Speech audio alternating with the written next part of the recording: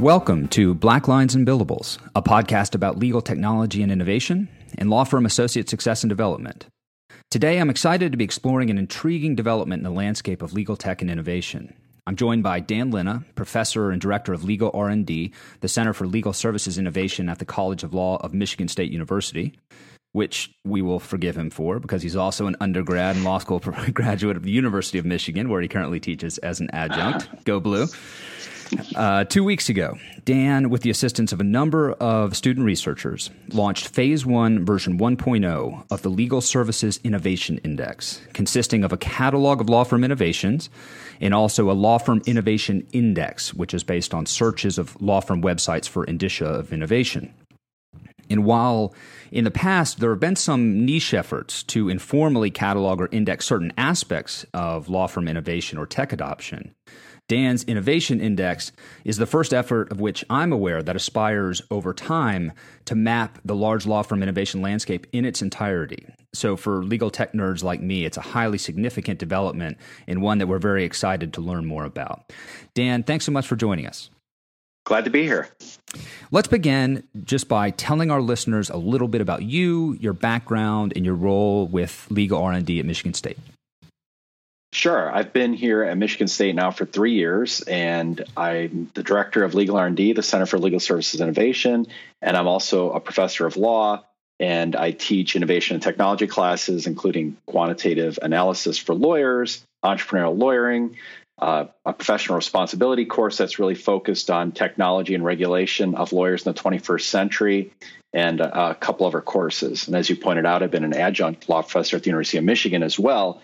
And I teach negotiation there, and I'm teaching for the first time a legal technology and innovation class starting in January at University of Michigan Law School. Before I joined Michigan State as an equity partner at Honigman, Miller, Schwartz & Cohn, based in Detroit, I was a litigator, did a lot of supply chain litigation, automotive supply chain, and a few other types of matters while I was there. I'd started teaching as an adjunct professor at the University of Michigan Law School while I was at Honigman, and then went up to Michigan State University College of Law, and I worked there with Dan Katz and Renee Kanaki. And before I went to law school, I was, I got a master's degree in public policy and administration, and that's kind of where my love for data and data-driven decision-making came. But I also worked as a consultant and a developer and an IT manager. And at some point, I had to decide kind of if I was going to, my whole life thought I'd go to law school at some point, and I was working in this tech career and then made the transition, went to law school, kind of really didn't do much with technology and data for a little while, but it has come back into my career after I've been practicing for a little while, definitely saw the opportunities to make better use of data and technology in the delivery of legal services. And that's what has led me to Michigan State University College of Law. Excellent. Well, it's no wonder hearing that background that you're doing such interesting, innovative things. Why don't we begin? Give our listeners just a quick snapshot of the Legal Services Innovation Index. Just give them a high-level view. What is it? And we'll dive into the details in a minute. Yes. Well, so as you pointed out, there's a lot of talk about innovation and technology in the industry right now, but it's mostly anecdotes. And so what I wanted to do is really create a catalog of the innovations that we're seeing in the legal industry. So I've got a catalog of the different products and practice groups or innovation entities that law firms have created and kind of group those together into different categories.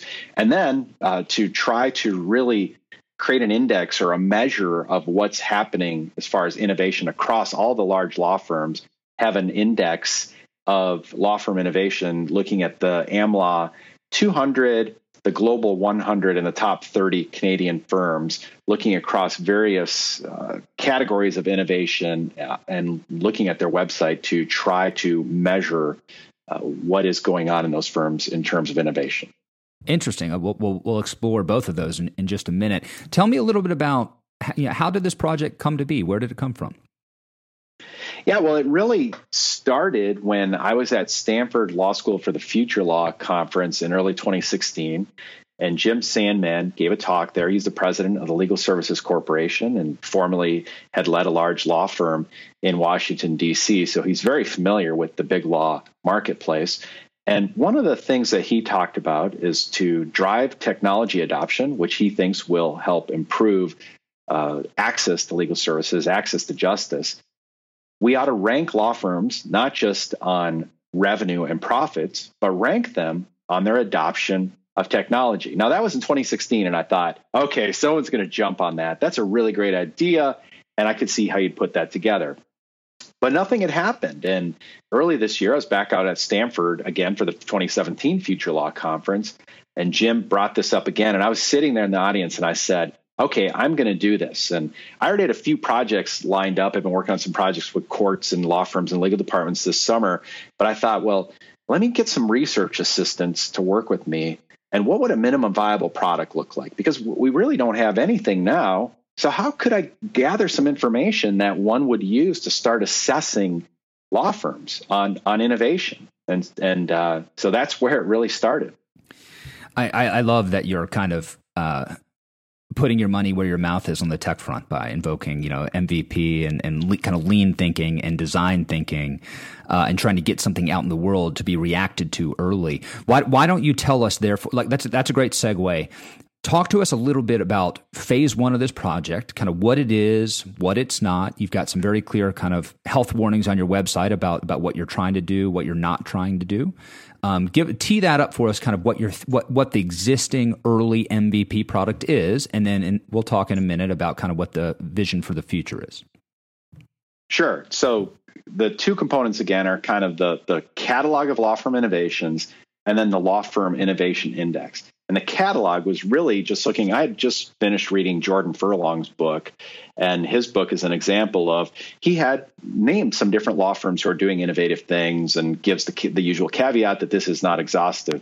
And Ron Friedman had done kind of a similar thing. And so there are a handful of people who had talked about innovative law firms, and there are a few awards and things like that. So you get a sense that something's happening, but no one had tried to pull that all together into a list. So the first thing I thought is that, well, I'm going to look at all these different awards and books and articles and start collecting all this. And I'm not going to just repeat it. I want to start categorizing it and organizing it and creating an ontology of innovation. And this somewhat relates to a law review article I wrote about legal startups, trying to organize legal startups in these different categories. And one of the breakthroughs was on that part of it was when I was at the Corporate Legal Operations Consortium annual meeting. I gave a talk out there this spring, and I was talking with Carla Swansberg, who's the Director of Practice Innovation, Pricing and Knowledge at Blake, Cassels and Graydon in Toronto. And she thought, well, that's a great idea. And I spoke to a lot of people in the industry, and I had a lot of support, people pushing me forward and said I had to do this. Carla did even more than that. She said, we're doing this research, and I know a lot of law firms and legal departments are doing that same kind of research to gather that information. I'll contribute to you to help you get started seeding the catalog. So she gave me that information, and we vetted it all and looked at all the websites. And again, we created some categories to try to make it easier to search through this. So if you're a M&A lawyer in the UK, you can kind of look and see, well, what are the other UK firms doing as far as creating M&A innovations, right? And organize it that way. The law firm search part of it was just the realization that the innovation catalog tells you one part of it. It highlights some of the firms and how they're innovating, what they're doing in concrete ways, objective ways. But to meet Jim's call to action, I wanted to try to figure out, well, how do we look at the AmLaw 200 and Canadian Top 30 and the Global 100? That's when I came up with the idea of looking at their websites. What are they telling clients on their websites? And the best way I thought to look at that in a short period of time to analyze this was to use advanced Google searches, which could target the actual website. So I came up with these 10 different categories of innovation, starting with alternative fees all the way up through everyone's favorite topic today, artificial intelligence, right? And a few different categories in between, and then ran these searches across their website. And I point out the caveats. You alluded to this. I mean, for example, if you have a blog internally on your site, you might get more hits because you have more content, things like that. And there are quite a few caveats, right? But like most research, the point isn't to boil the ocean, it's to make a contribution. And over time, you see more and more research and you start seeing convergence, and we learn more about the world. This is descriptive research, really. How do we describe what's going on in the world out there? And then the last caveat I'll just hit on briefly is this really isn't a ranking, right? I'm not trying to rank the law firms. And the main reason being because I think the innovation that we really need to see in the marketplace is the kind of bottom-up, innovative culture, very client-focused innovation. And these terms, these searches in the catalog are quite likely a proxy, and I'd expect to see a correlation between that sort of thing going on internally in a law firm, that sort of organizational culture, but we're not measuring that directly, at least not in this phase of the innovation index. So that's one of the key reasons why I'm caveating here. This really shouldn't be seen as a ranking of innovation in law firms. Yeah, it seems like a great first step, a way to kind of begin a conversation. So focusing on the catalog aspect of the project, you talked about how Blake's was able to seed it with some of their research. Currently, and I know it's online and in your materials, you're very clear to say that this is an MVP and we're just getting something out in the world to be reacted to. But currently, how have you gone about culling what's out there, deciding kind of what's in and what's out? Like, talk to us a little bit about the vetting process and how things actually make it up into the catalog during this phase one. Sure. What we've done is really use these other sources to identify some of the innovations that are out there, and we've done some of our own searching as well. But then once we identify something that's on a law firm's website, we do our best to get as much information we can about what exactly the law firm is doing. There are plenty of substantive legal innovations. I mean, one of the most famous ones is like the poison pill, for example. We weren't looking for innovations like that. We're looking for innovations in the delivery of services. So that was one of the first distinctions we had to make. Is this something about change, somehow creating a bankruptcy-proof vehicle or something like that, a substantive legal innovation versus delivery of services? The other thing is we wanted to see some manifestation of offering, productizing knowledge, offering a service, something that's actually being done and offered to clients right now versus just exploring different tools. And so we're seeing a fair amount of exploration between legal startups and law firms, for example, right now. But we wanted to get to the stage of where something had actually been built and implemented and was client facing and being offered to clients. So those are really kind of two of the really important distinctions as we're putting the catalog together. That's helpful to understand. On the index side, so you've set forth 10 indicators that are the kind of buckets or categories for which you're searching on those Google searches. Were those categories you developed? You alluded a minute ago that maybe that's kind of an existing taxonomy in the legal technology space, or is this something you and your team put together? This was something that I put together working with my team. I mean, this builds on, there's a lot of pieces to this where, if I had to put together a law review article, which I kind of thought about doing, but that would have delayed release of it. I may still do that, but I could have written a lot, even just about coming up with these categories. And a lot of it has to do with just knowledge of the marketplace and some of the writing I've been doing on my blog and having participated in different conferences and things like that, and building our curriculum here at Michigan State as well, right? Seeing that these are some of the disciplines that are driving a lot of the innovation in the marketplace. Excellent. And just for the benefit of our readers, let's go ahead and just tick through them so people know kind of the things we're talking about. So, and correct me if this list is incorrect, but I saw you guys are looking for alternative fees in the pursuit of alternative fee arrangements, project management, process improvement / innovation frameworks, knowledge management, automation basics, I think it's called, data analytics, AI, legal ops teams, which we can maybe clarify a bit, proactive law, similarly in blockchain, as the large categories. Talk to us for a second, the legal ops and the proactive law. How do you think about those categories? Yeah, well, I think legal operations was a kind of a proxy for picking up what the departments are doing, the corporate legal departments. And of course, we've seen the growth of legal operations and corporate legal operations consortium. So I was trying to pick up on that and this idea of, we have a search term there, collaborative disaggregation.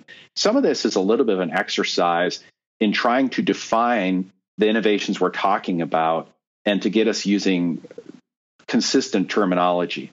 So that was an opportunity there to try to use the term collaborative disaggregation, for example, to talk about being client-facing, using language, the law firms using language that the corporate legal departments are using to try to signal this desire to want to work together, to collaborate. So that was one of the things that we were trying to do with the legal operations category. Proactive law is really a nod to the idea of the many opportunities out there for us to be more proactive and not so reactive as lawyers. And Jeff Carr is someone, for example, who talks much more about this, about being proactive. And George Seidel at the University of Michigan Business School, our students read about this. He's written a couple of great books about this idea, all the opportunities to be proactive and engage in preventive law, but also promotive law, and this idea of lawyers trying to prevent problems before they happen. And we can definitely make better use of data and technology to do that. But then the promotive side is really requiring the understanding of your client's business. And so you being the kind of lawyer who your client wants you at the table early because you have some value to contribute, because you really understand their business and the problems they're trying to solve, and thinking about how they can best build their business in the current legal regime. It's an important point. It reminds me. So I was a practitioner for some years at Davis Polk here in New York and in London. In our financial institutions group, in the wake of Dodd-Frank, has put together a number of kind of technology resources, one of which is a Volcker Rule portal, where essentially clients sign up to this online portal that kind of, and I'm probably going to butcher this, but I think in some sort of automated way kind of collects a bunch of information about them and tries to prophylactically head off potential compliance issues as and when the different aspects of the rules and regulatory rulemakings happen over time. So it's certainly a kind of a valuable new frontier in practice of law that's not so much let's wait until something breaks and try to fix it. I mean, I think there are a couple of points, too, to suss out in what you're saying. I think sometimes when we talk about innovation as well, people tend to think it's all just about technology. And some firms have kind of had the approach, or some lawyers maybe, where, well, we'll just bring in the technologist and they can tell us what to do, or we'll just AI that, we'll bolt on the latest technology solution.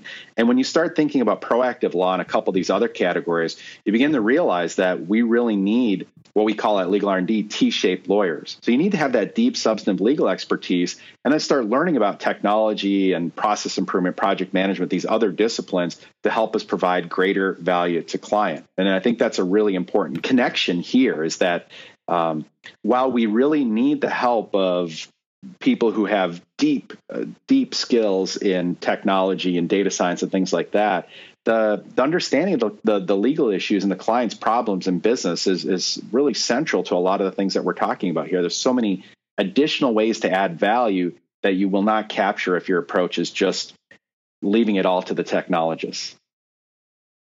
I recall from reviewing the website and just poking around on the materials and the Tableau myself, I mean, you anticipate some further phases of the project where law firms, I believe, are going to be volunteering their own additions to it, and it's going to kind of be more well-refined and start to become, over time, more comprehensive. What is kind of the roadmap, the vision of the future, either for the remainder of Phase 1 or moving on to Phases 2 and 3?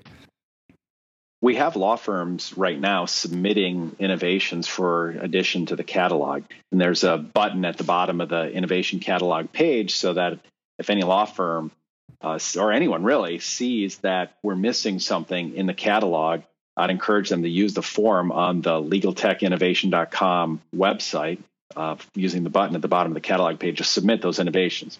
And so we've received quite a few of additions already.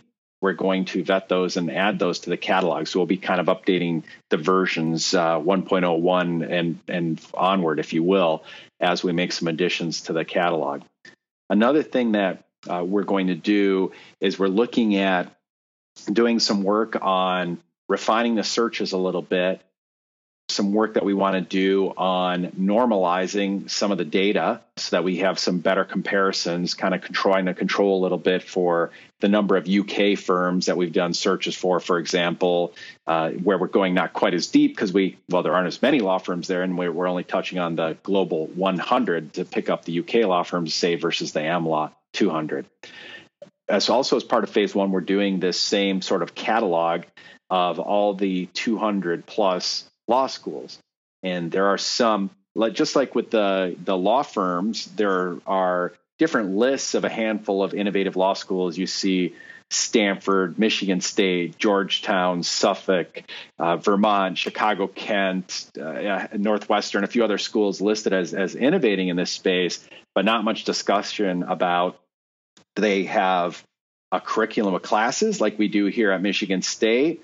Do they have an LLM program? Do they have one clinical program? Are they an incubator for startups? What have you? So there's a need to better define, to describe what's happening in the law school side as well. So we'll do that. For looking at the law firms, we want to start getting input from the law firms as far as what they're doing in different areas.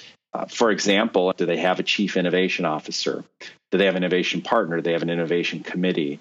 They say they do project management. How many project managers do they actually have on their team? Looking at them, well, what's the ratio of project managers to lawyers? Things like that. We're looking at working with some other entities who are going to potentially help us with that as well to capture that information. And then we would like to talk to clients. And that would be kind of adding a little bit of a subjective element to this, but an empirical basis, of course, in properly surveying them to find out where their law firms are innovating. And so those are a few of the things. We've got a few other things that we're kicking around looking at here, but kind of keeping in mind what we were just talking about looking for what's really going to produce value, what problems are we going to solve, that those are where we really see the most important opportunities in the short run. That's a nice segue to another question I had, which is there a plan to have a kind of a subjective curation or validation mechanism? And here I was thinking most about the index itself, where you're using things like Google searches to populate the index, but I guess the same point stands on the catalog side as well.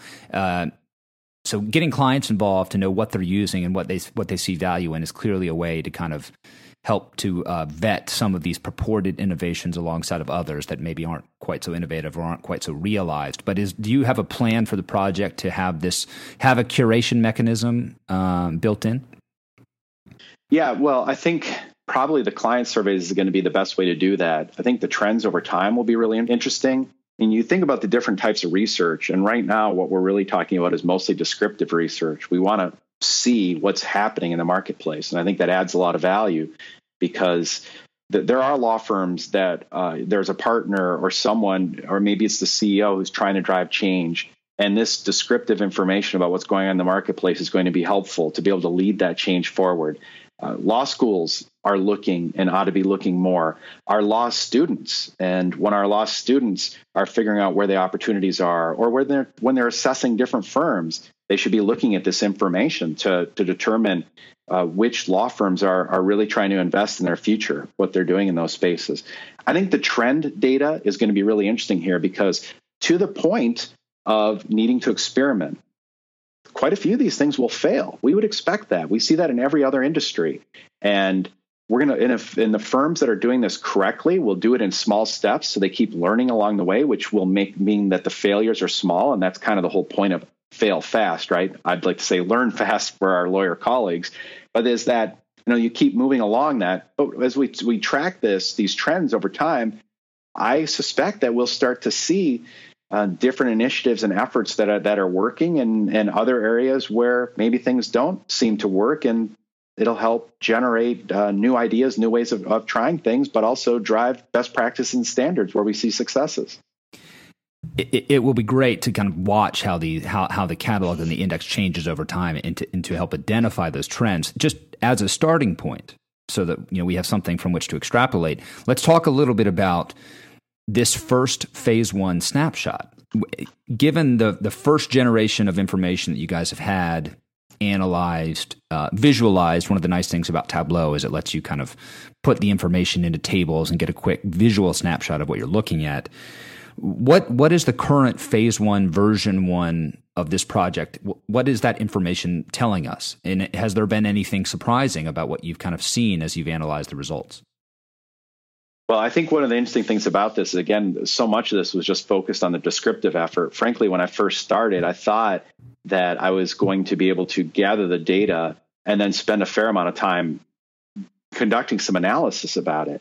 it turned into that we have so much data and we have a lot of different trends and pulled it together that just the descriptive information, getting it out there, was enough meat to kind of launch this thing.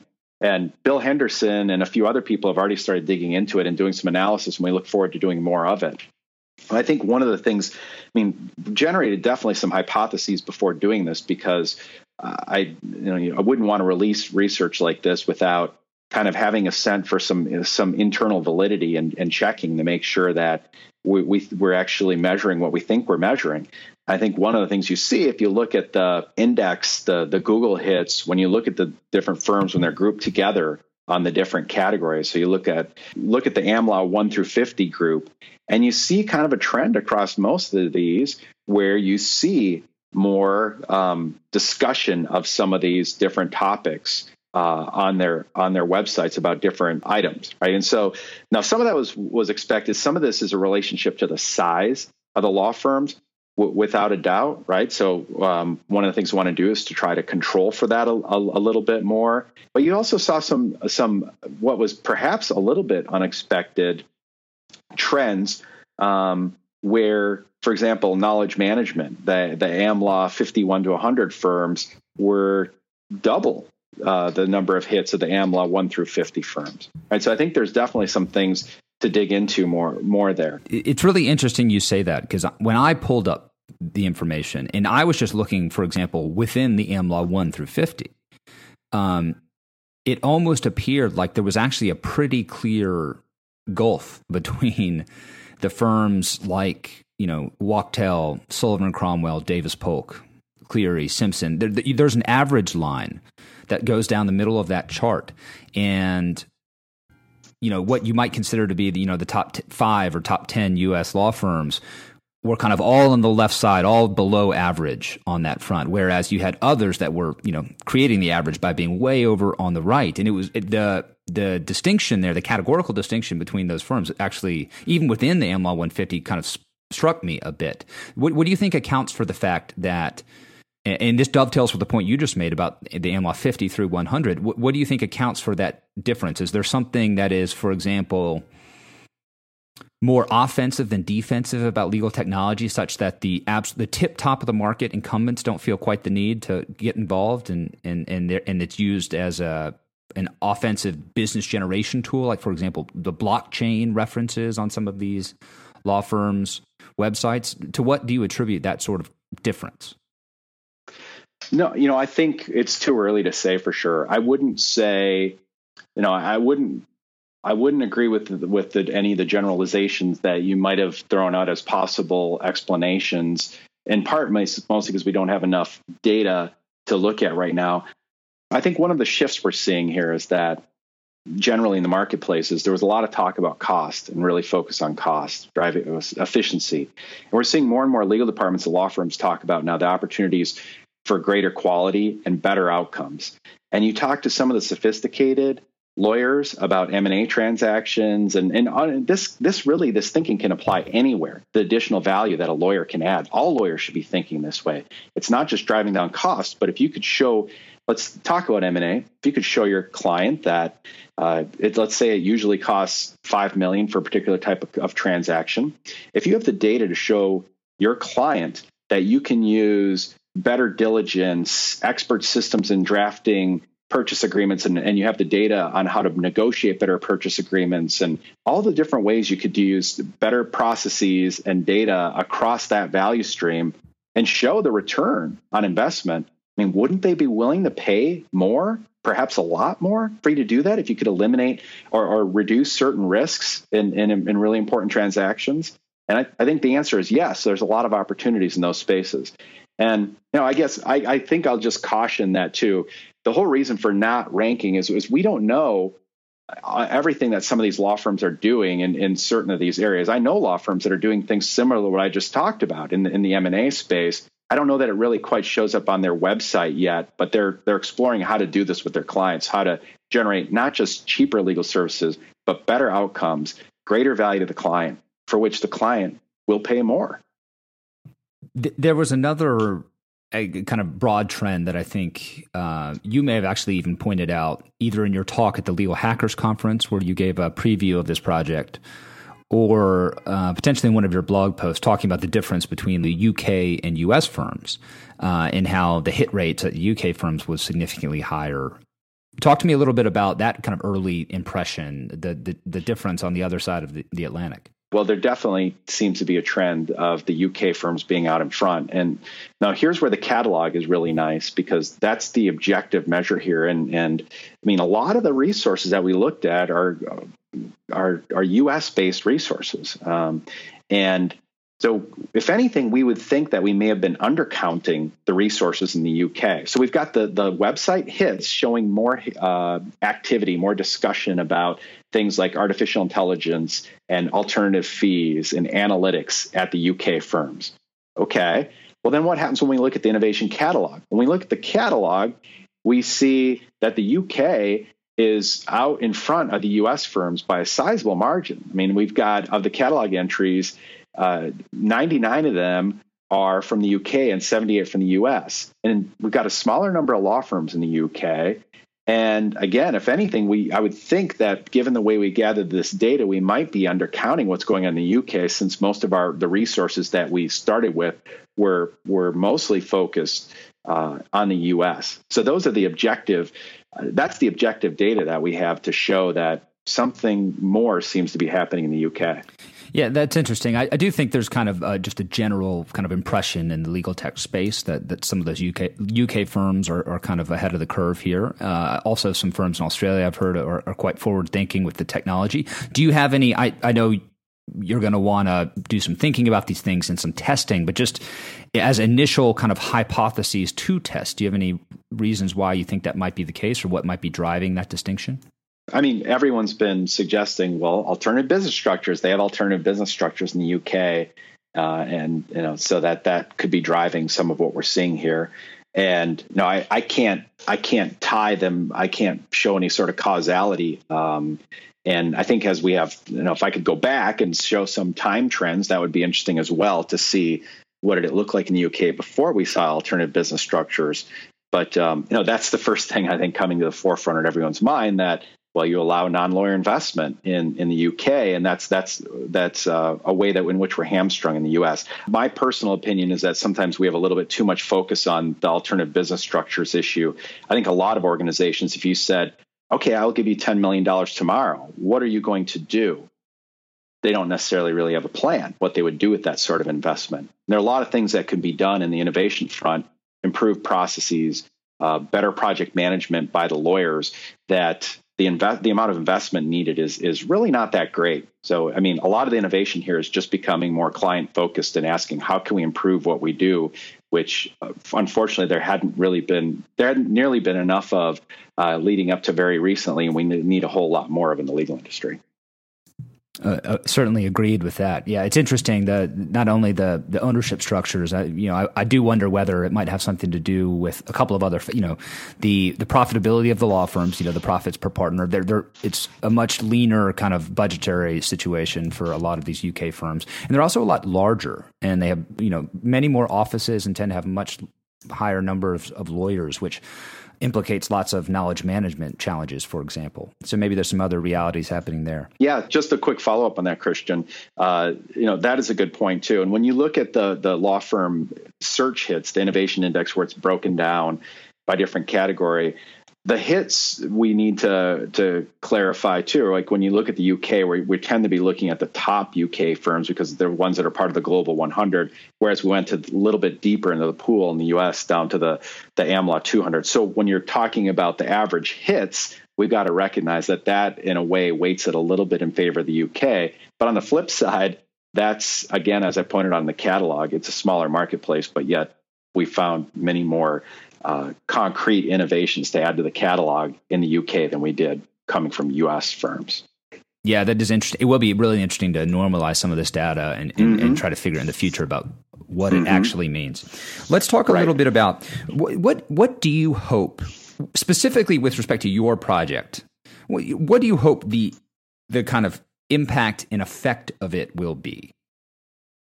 Well, I want lawyers to realize that they need to innovate and that they need to create a truly innovative culture in their organizations. And I think that there are a lot of different pieces to this where we need to be contributing. I think the law schools play a great role.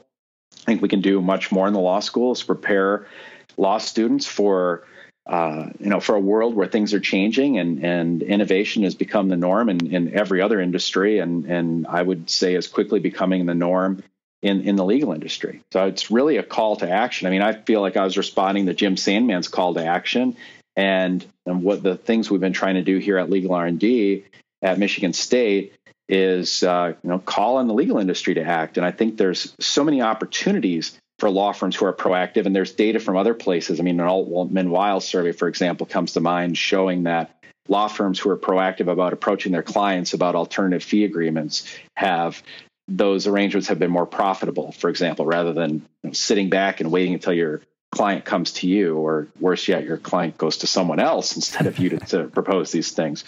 So I think, we need to be taking action. And I think it can really start in the law schools. The law schools should be aware of what's going on. The law firms, legal departments. I want legal departments looking at this, and hopefully, it should really be the law firms. I mean, I was a partner at a big law firm, and sometimes it's tough to reach out to the client and say, well, how are we doing? But it's necessary. It's critical to do that and to build that relationship and keep working to improve what you're delivering. So where that's not happening, though, the legal departments reaching out, doing that, driving some of the discussion. And again, a lot of this is about access. And I think especially in the law schools, we should be thinking about how can we contribute to this? How can we innovate? How can we help improve legal service delivery? And it's the same thing in the law school. It shouldn't be a top-down approach. It's not like, our faculty is telling our students how to solve these problems. We're trying to create an environment that empowers them and gets them experimenting and trying things and understanding what's going on in the marketplace. And that approach has generated a lot of students who've been able to follow the things they're really interested and passionate about. And they've seen that, okay, there's a need in the marketplace for this. There are big law firms that'll hire me to help improve as a legal solutions architect, as a project manager in those kind of non-traditional roles, but also in other roles, working on blockchain, on artificial intelligence. And more clients now are grappling with these same issues. You've got artificial intelligence, knowledge management, data. How do we maneuver in this world? And if the lawyer is not aware of these technologies and how they might be used in businesses, and the lawyers aren't going to be prepared to be the kind of counselors the client's looking for. Yeah, that makes sense. And one of the things that excited me about this index when I first heard about it, when you pitched us at the Legal Hackers Conference, is, and this is informed a bit by having some experience selling technology into law firms. Law firms are very comparative. They're always looking around. Well, what's the other guy doing? Well, what's our peer doing? And I think surfacing some of this information about who's doing what will create a bit of a race to the top here, where people feel, I need to be doing this, and I'm getting behind. And so just the transparency effects of creating the index itself, is something I think could have a powerful effect to kind of accelerate and facilitate that phenomenon you were just describing. Yeah, I agree. Absolutely. I agree. I think Jim Sandman talked about it being kind of a little bit of a carrot and a stick. And, the carrot is, let's shine a light on those firms who are trying to do things.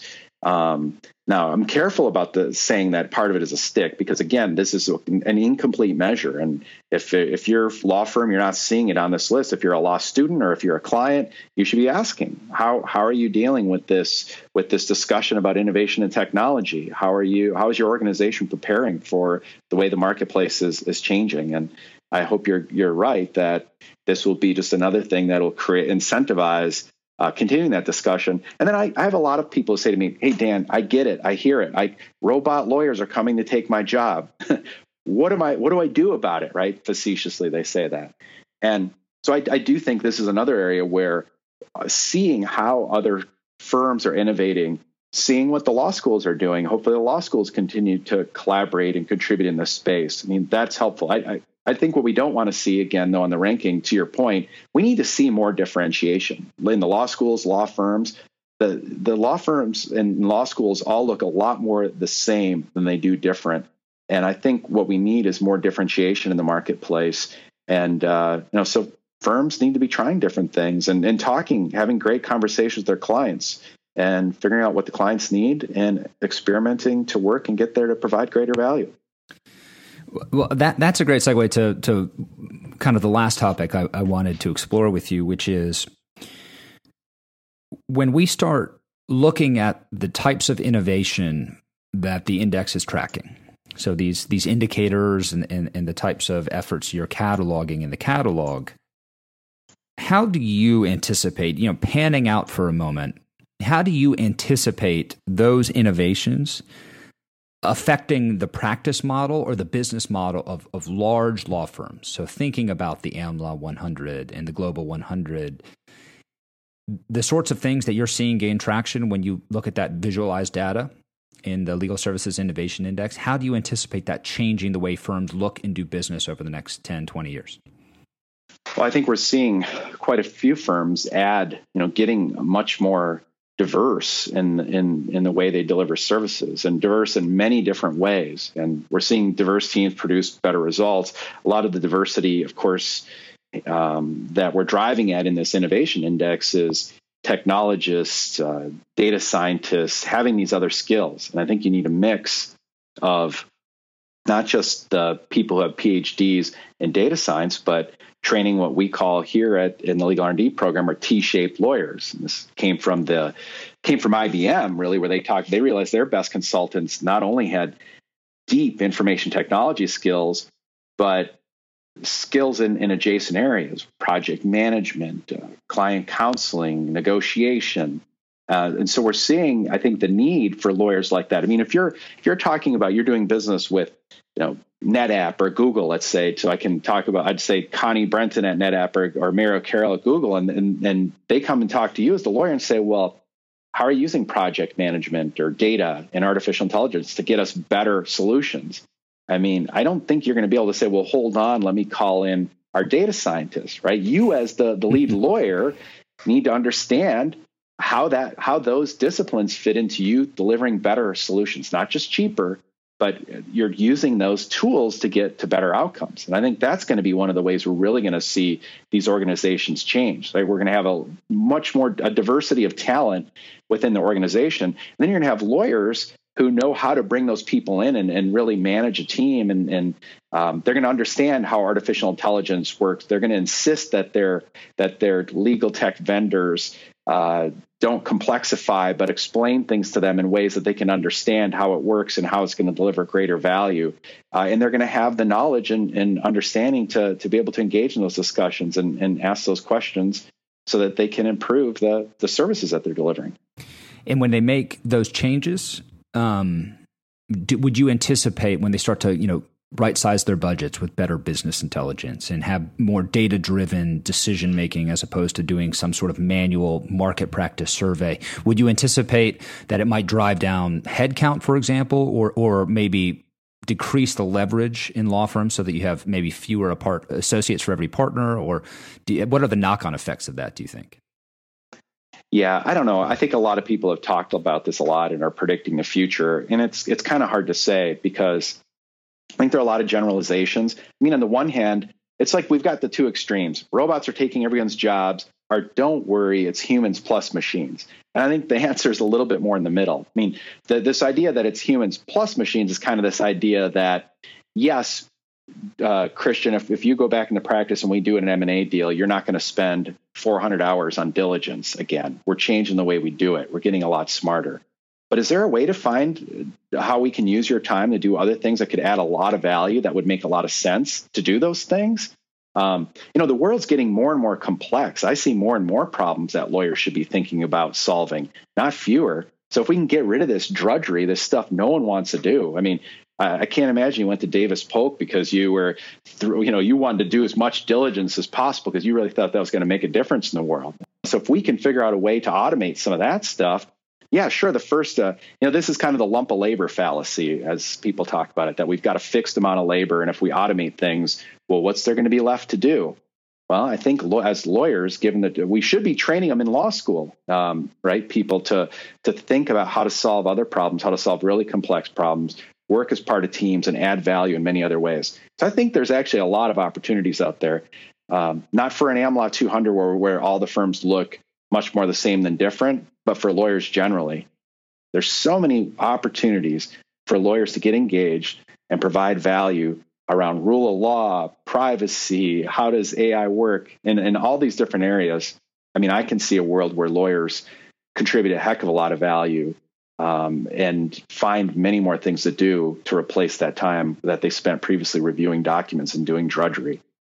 I personally very much agree with that. I think there's a huge amount of value to be added. And bringing things back around to your early point about the broader mission of what you're trying to do to help increase access to legal services and access to justice, for every time a process, it becomes more automated or more streamlined, it requires less manual labor at one part of the market, those very same technological tools that are facilitating that change are also allowing, economies of scale to be leveraged at another part of the market to make other tasks and types of client service that might have been financially impracticable in the past now open for business. And there's some really interesting legal tech companies that are finding new markets that were previously considered to be too small and leveraging technological tools to be able to service lots of these clients all at once or through some sort of hybrid technological advice model. So it's a very, very interesting time.